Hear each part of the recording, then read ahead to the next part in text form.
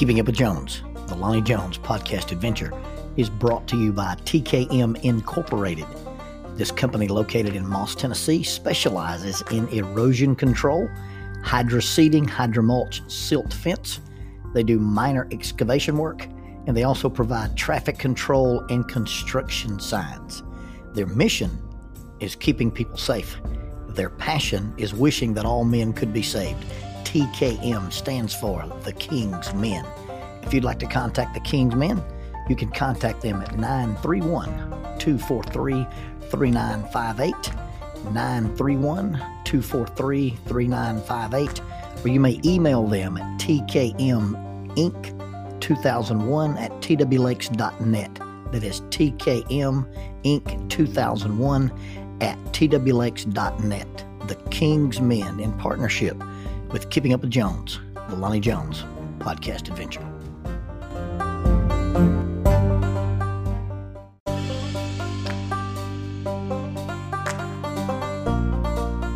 SJ&L General Contractor is a full construction company that primarily focuses on civil construction and asphalt sales in the Huntsville and Fayetteville regions. Services they provide include, but are not limited to, road construction, asphalt material, underground utilities, site work, and demolition. They employ heavy equipment operators, concrete finishers, pipe layers, and CDL dump truck drivers. If you would like for this company to work for you on your project, or if you'd like to work for them as an employee of this family-owned business, you can contact them at 931-433-4660. That is 931-433-4660, or 3W's and a dot, sjnl.com. That's www.sjnl.com. SJ&L General Contractor is a sponsor of Keeping Up with Jones, the Lonnie Jones podcast adventure.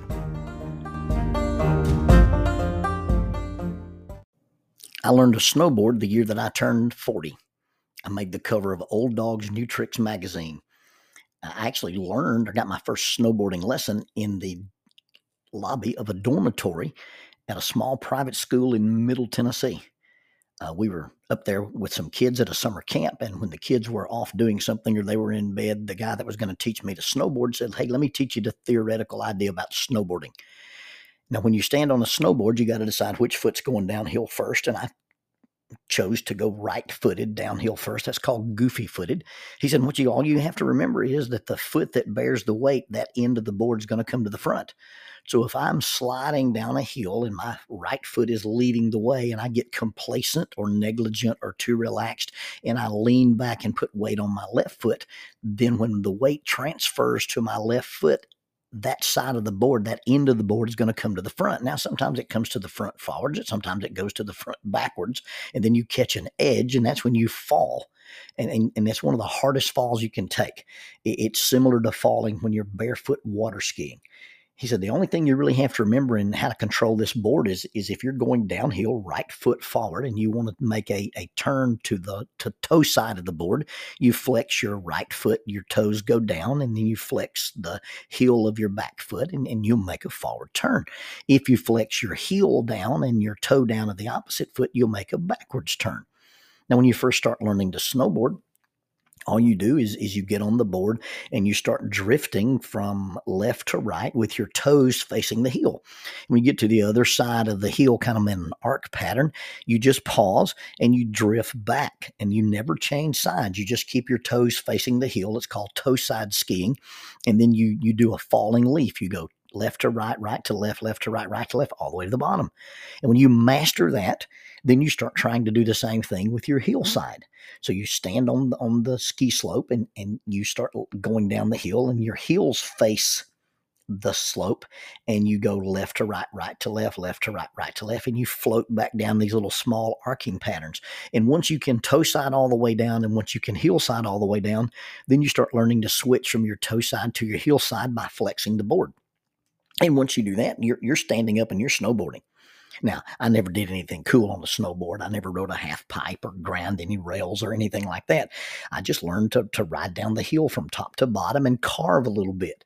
Now, on a blue slope, I could get enough depth into my turn, and especially in good powder, that I could lean over and tickle the snow as I went by. The fascination of snowboarding was number one. I quit dreaming I could fly. I used to have these dreams where I could fly a little bit, and I quit dreaming I could fly and would only dream about riding a snowboard because it was the closest thing to levitating that you can do, especially if you're in some good powder. And then the other thing that snowboarding allowed me to do was it allowed me to live out my failed skateboarding career. Yeah, you see, before we'd ever heard of anything called a snowboard, there was the skateboard.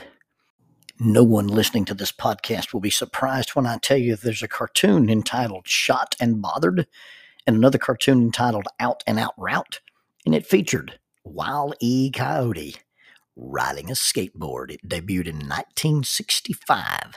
I was born in 63, so in the early 70s, I was watching those cartoons, and I had a skateboard. Skateboarding came around in probably the early 40s in California, but it probably didn't creep over in Alabama to the 60s to the 70s. And there's this little company that made these very miniature versions of surfboards, a company called Makaha. And we had these little Makaha skateboards, and we would replace the trucks on them and put these new polyurethane wheels on them. And then all we ever did was pavement surf. We couldn't do any cool tricks. We didn't do any jumps or anything like that. You just get on the board and point it downhill and ride.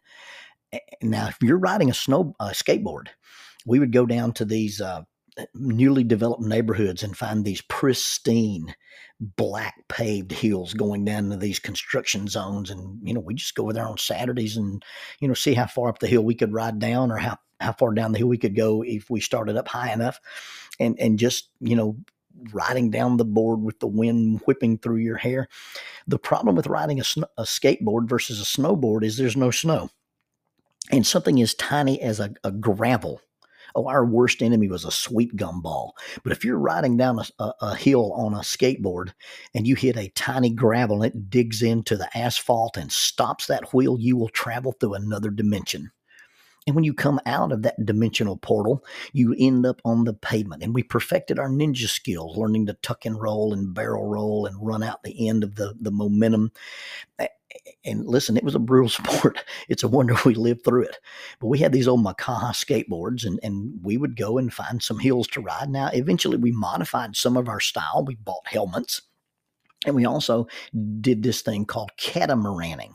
Now, in order to ride a catamaran style, you put your board on the ground, and I sit on my board, and you sit on your board facing me, and I put my feet on your board, and you put your feet on my board so that our legs make these inverted V's, and then we grab each other by the wrist, and we start down the hill. And if you lean out and I lean in, we turn one way. And if I lean out and you lean in, we turn the other way. And we got to where we could ride some pretty steep hills and go around some pretty interesting curves using the catamaran style. But before we were smart enough to learn how to ride low to the ground and not really, really damage ourselves, we were just trying to pavement surf. We're just trying to ride down these hills.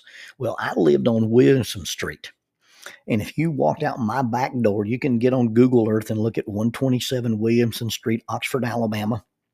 And you go out the back of the house and you'll see these woods, and you go up to the top of the woods and you emerge from the woods. You're overlooking Quintard Avenue. There's this street called Hale Street. Hale.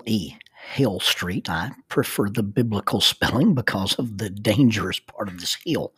Now, this, if you look on Google Earth and you find this little contour map, you can see that it's about 746 feet above sea level, and it slopes all the way down to about 200 feet above sea level. It makes this run from 746 down to about 200 in about 1,300 feet. I mean, it's a gentle slope. If you're walking it, it would be hard to walk up. If you're riding it on a skateboard, it has about a 12% grade, which would make it equivalent to the mid-range of a green run on a snowboard. But remember, this is a skateboard and there is no snow. When we were learning to ride these snowboards, we were in Oxford, Alabama, and we'd never seen enough snow to cancel school. Now, as an adult, I've seen plenty of snow. I've been in Colorado and West Virginia, and we've had snow in Huntsville a couple of times you could play in. But growing up, we never saw any snow. So all we were doing was riding down these hills. And so we left my house on Williamson Street and we walked up through the woods and we emerged at the dead end of Hill Street. And so I get on the thing and you jump up on the board and your feet are facing forward.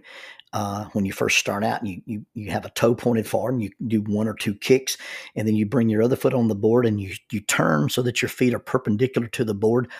And then just to be cool, you kind of do this modified Spider-Man squat. Well, when you reach terminal velocity on a skateboard, you're going down a hill as fast as you can. At some point, the physics catch up with you and the board begins to tremble. We always just call it the speed wobs. Well, there's this real interesting phenomenon on Hill Street that the road has a hump in the middle. Maybe it was to keep water from draining properly or to make water drain properly. But as you hit this hill, it forces you like the Great Divide to go to one coast or the other. Well, I'm sliding down this hill and I hit the speed wobs pretty fast, and I've got this force maneuver that sends me to the right. Well, as my board approaches the lawn, I just jump off and maintain the run and do a little tumble tuck. And when I pop up, I see my friend Bobby Phillips blaze by me. Now, he's got one of these big wooden boards. He's got number 5 polyurethane Makaha wheels on it. And I'm thinking he's impervious to the speed wobs because of the size and the dimensions of this heavier board. It wasn't quite a long board, but it was much bigger than the little board I was riding. And he goes by me in this tucked position. Now, later on in life, Bobby would marry a girl from my youth group named Gay. And she was a friend of ours, but he's never met anybody, never known anybody, never been friends with anybody named Grace. So here this guy goes tumbling off this hill on this skateboard in his squatted position, and the speed wobs catch him, and Mr. Gravity never sleeps, and off this board he goes. The board goes to the right, he goes to the left, and he Pete Roses into the pavement. Oh, he doesn't barrel roll. He doesn't tumble. He doesn't do a ninja roll. He doesn't do a combat roll. He smacks the pavement, and the sound of the grinding flesh as he slides off this hill is horrendous. And he comes to a stop, and I run immediately to him, and his clothes are shredded, and he's got these raw patches on his arms. He's got these raw patches on his knees. And now we've got to walk back up Hill Street. We've got to go back through the woods, and we've got to climb over my back fence. And so we're walking, taking this miserable death march through these hot summer woods and going down this steep hill. And then we've got to climb over my fence. And Bobby's a pretty good-sized boy. And we get to my fence, and I get on my hands and knees, and he steps on my back, and I try to raise up with him and just kind of dump him over the fence.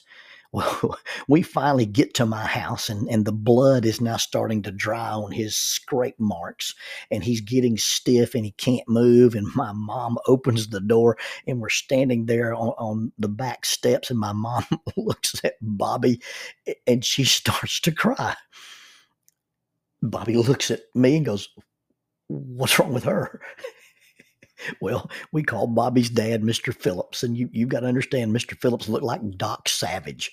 He was this gentleman that worked in a machine factory, worked in a foundry. He had these chiseled features, and he had this widow's peak and this dark, slick back hair like Doc Savage. And so we call Mr. Phillips one of the few grown men I was afraid of. And Mr. Phillips comes driving over, and we walk Bobby out to the street, and my mom is in tow, and I've got Bobby's overnight stuff. And we walk out to the car to meet Mr. Phillips. And when we get out there, Mom starts talking to him, and she starts crying again.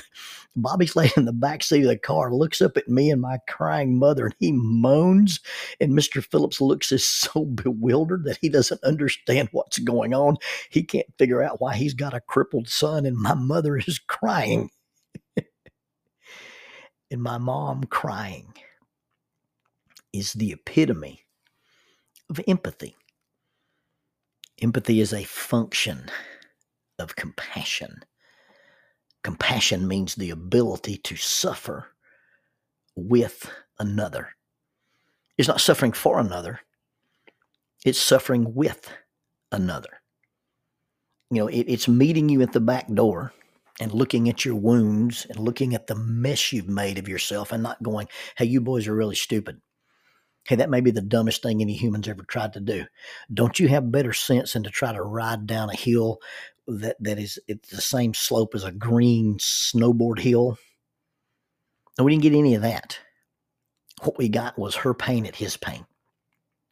What we got was that she saw that he was hurt, and the fact that he was suffering caused her to suffer. She suffered on his account, and she suffered with him, and she suffered for him.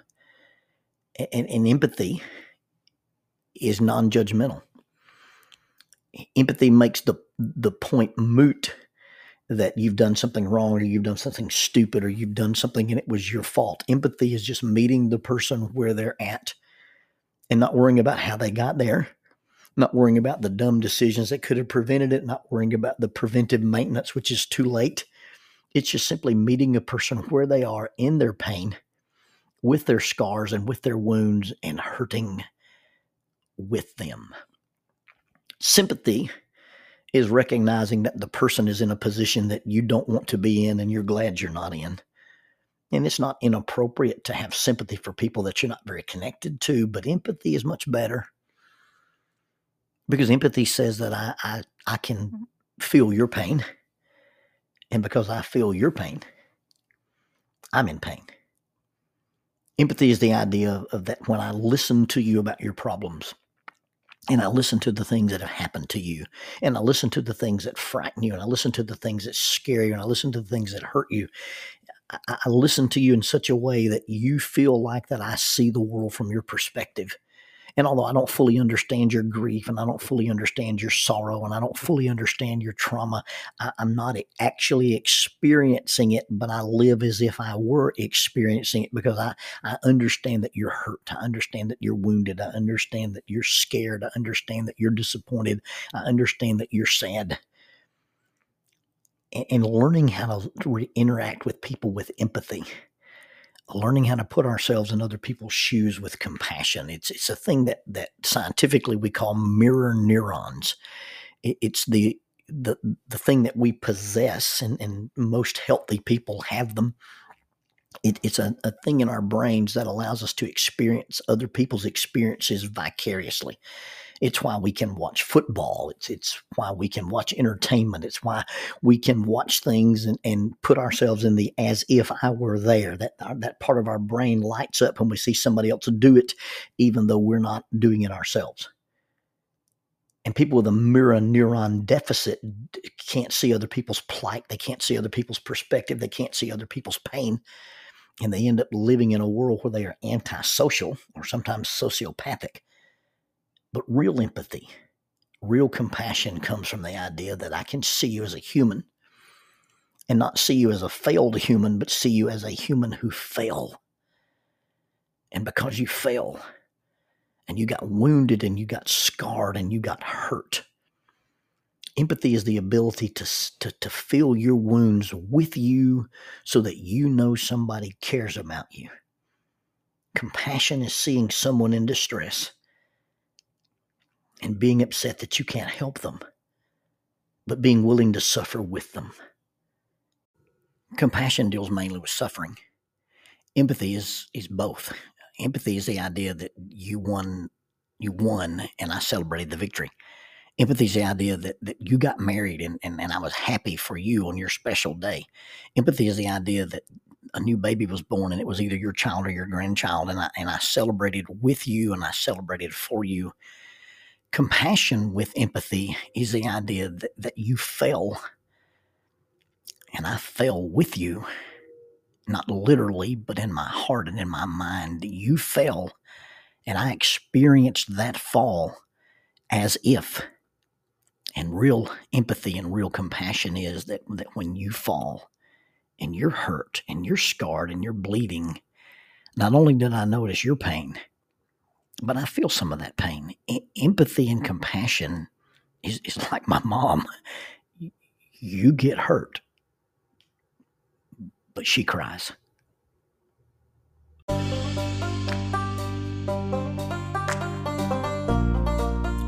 Using the tool of shortwave radio, World Christian Broadcasting literally covers the world every day with the gospel.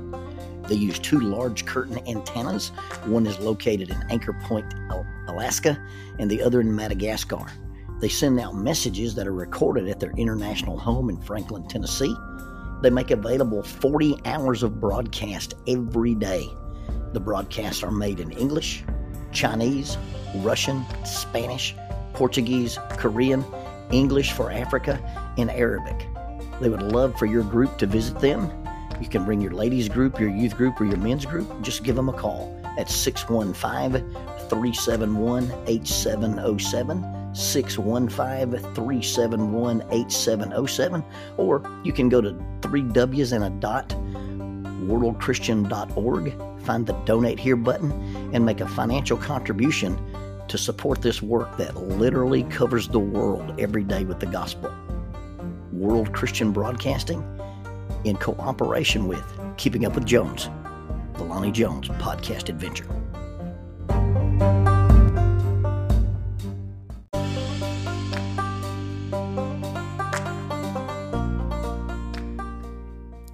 Keeping Up with Jones, the Lonnie Jones podcast adventure, is sponsored by us.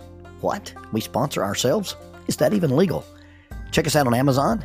You can have access to the titles of Pedagogue, the youth ministry book by Lonnie Jones; Cognitive Spiritual Development, a Christ-centered approach to spiritual self-esteem; Grappling with Life, Controlling Your Inside Space, a small essay using the principles of Brazilian Jiu-Jitsu to talk about psychological and emotional self-defense; If I Were a Mouse, a children's book written and illustrated by Lonnie Jones; and then The Selfish Reel, a very short story about a decision.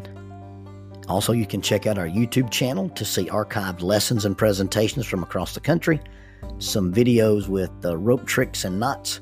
Don't forget to visit the Facebook page 550 Guys to learn about the little rope men that we make and that we invented and that we make. And then be sure to click like, subscribe, and share. This is Keeping Up with Jones, the Lonnie Jones podcast adventure.